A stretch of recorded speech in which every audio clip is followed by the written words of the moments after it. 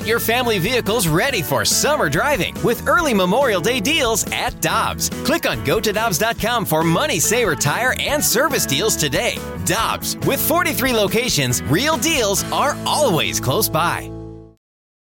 It's only a kick, a jump, a block.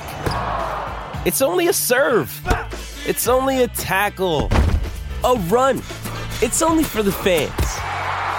After all, it's only pressure. You got this. Adidas. Hi, I'm Dan for Dobbs Tire and Auto Centers, here to share the easiest way to buy tires. Come to Dobbs. With the best tire brands and the biggest inventory, you'll get your tires the same day at the lowest price, guaranteed. Next time you need tires, get into Dobbs.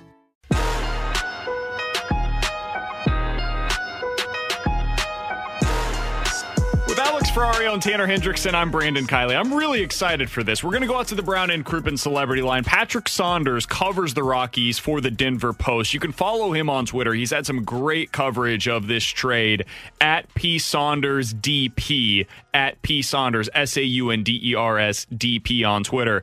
Patrick, is everything all right out there, man? That's a great question. I don't know if you guys picked up on any of the press conference with the Rockies, but that was kind of like the Spanish Inquisition today. That was rough. Yeah, so I paid attention on Twitter as much as I could, and the owner said that he hasn't considered firing the general manager, and I'm assuming this was said in jest, but has considered firing himself. I feel like if there's ever a quote that gives me a general vibe as to how things are going out in Colorado, that was probably the one. Yeah. Let me put it in context a little bit for you. The guy who asked the question, this may or may not surprise you, was Woody Page. Okay, we had him on yesterday. Yeah, okay. So Woody is not known for his tact, let's put it that way. He doesn't work for the Denver Post, he works for the Colorado Springs Gazette. But Woody, it was a very pointed question, and I think that Dick was saying that a little bit tongue-in-cheek. The essence of Woody's question was, you should fire Jeff Bridich. Why haven't you? And maybe you should sell the team. And to tell you a little bit more about how contentious this thing was and how uncomfortable the press conference was, Mark Kisla, who is our main sports columnist for the Denver Post, basically asked Monfort, well, maybe you sell the team. And Monfort shot back, well, you'd like that, wouldn't you? So it was not your typical presser. Let me put it that way. Yeah, I loved the tweet actually on the Spanish Inquisition, Patrick. I think that was spot on with it. The part that confuses me was the comments from Bridich and also from Dick. One side saying that, look, this was the deal that it's been fatiguing the general manager's perspective. It's something that we needed to get done. But then the owner on the opposite side said, look, if I was a fan, I'd be ticked off too. Was there miscommunication here, or was this more the general manager saying, hey, we're doing this without the owner's approval? No, not at all. That's just, you have to understand Dick Monfort. And this is one of the reasons why I've always thought that the Rockies need a team president, which they don't have. Dick Monfort is the de facto team president.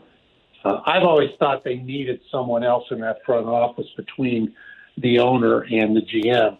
No, that's just Dick being Dick. He's kind of folksy. He grew up in Colorado. He really does think of himself as kind of owner/fan. And sometimes he's too honest for his own good. But to answer your question, from everything I've been told, and Dick intimated this as well, the driving force not only in this trade, but also when Nolan Arenado signed that long-term 8-year, $260 million deal, Dick Monfort was really the driving force in both cases. So it's not like, Dick and Jeff Bridich were not on the same page. It's just they expressed themselves completely differently. We're talking to Patrick Saunders, Rockies beat writer for the Denver Post. All right, Patrick, let's talk about this deal specifically, because that's kind of, I think our audience can kind of infer based on what you just said. Things not going great in terms of the Rockies fans out there. They're not thrilled by this deal, and I don't blame them. According to Baseball America, not a single top 10 Cardinals prospect went to the Rockies in this deal. How was this the best possible haul that they could get for Nolan Arenado? Can you give us a little bit of insight into that portion of this?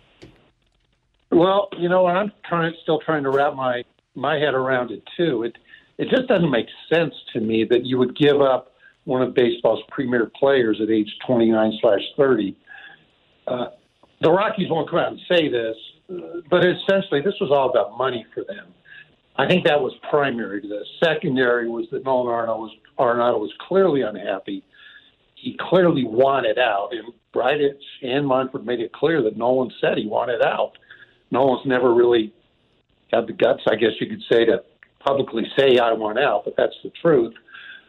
But the deal, the way Dick Monfort, the owner, explained it was this: they could have risked Nolan Arenado playing one more season with the Rockies and then taking his opt-out, and they would basically get nothing for it except perhaps a draft pick at the end of the 2021 season. Monfort said, well, rather than just get one draft pick, we figured we'd do it this way and get 5 prospects. So that's kind of the way he couched this or spun this. And I think I can understand that to a degree, like basically having the known as opposed to the unknown of what that draft pick is going to net you. I can follow there. I'm just surprised at what they got in return. And I would be curious, Patrick, I don't know if you know this or not. Did Nolan Arenado make it clear to the Rockies, hey, these are like, let's say maybe even the 2 teams that I'm willing to play for, that I will sign off my no trade clause for, and then maybe it was the Cardinals and the Dodgers. And obviously the Rockies aren't going to trade him to the Dodgers. And if that was the case, does that basically nullify any leverage that the Rockies would have had if they're only negotiating with one team? Well, there is some truth to that because Nolan had a no-trade clause in his contract, still does, now that he's a member of the Cardinals. Yeah, I think that limited the Rockies' options. But truthfully, I don't think there were that many teams out there, given the financial state of baseball right now, that were going to be willing to put out the money to take on Nolan's contract. But I know for a fact that there are certain teams that Nolan has always told me that he'd be willing to go to.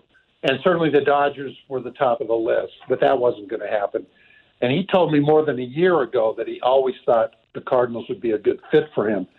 It's interesting. We had a separate Zoom call with Nolan, those of us who were the core beat writers with the Rockies, after all the big news conferences were done today, and Nolan was driving in his car somewhere, so you can imagine how the quality of the Zoom call wasn't the best.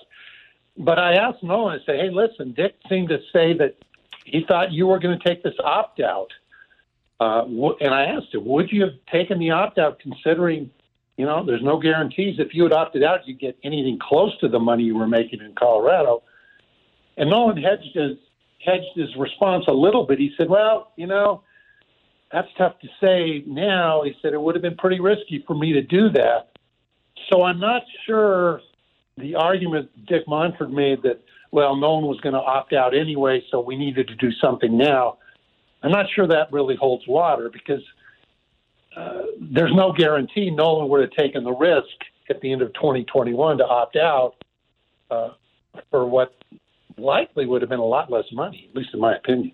So, Patrick, we heard Trevor Story talk earlier today saying that, he's losing one of his best friends in Nolan Arenado, and he said that, frankly, he's disappointed that this has come to it. And we heard Dick Monfort talk about how this kind of started with DJ LeMahieu, and they hoped to keep him.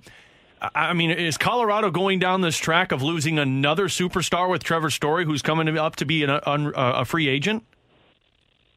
You know what? Knowing the people I have talked to, and Trevor has not told me this personally, but the people I have talked to have indicated to me that it's very, very likely that Trevor Story will opt to become a free agent after 2021. And I think the Rockies are aware of that, which makes it very possible that at some point he's going to be traded too.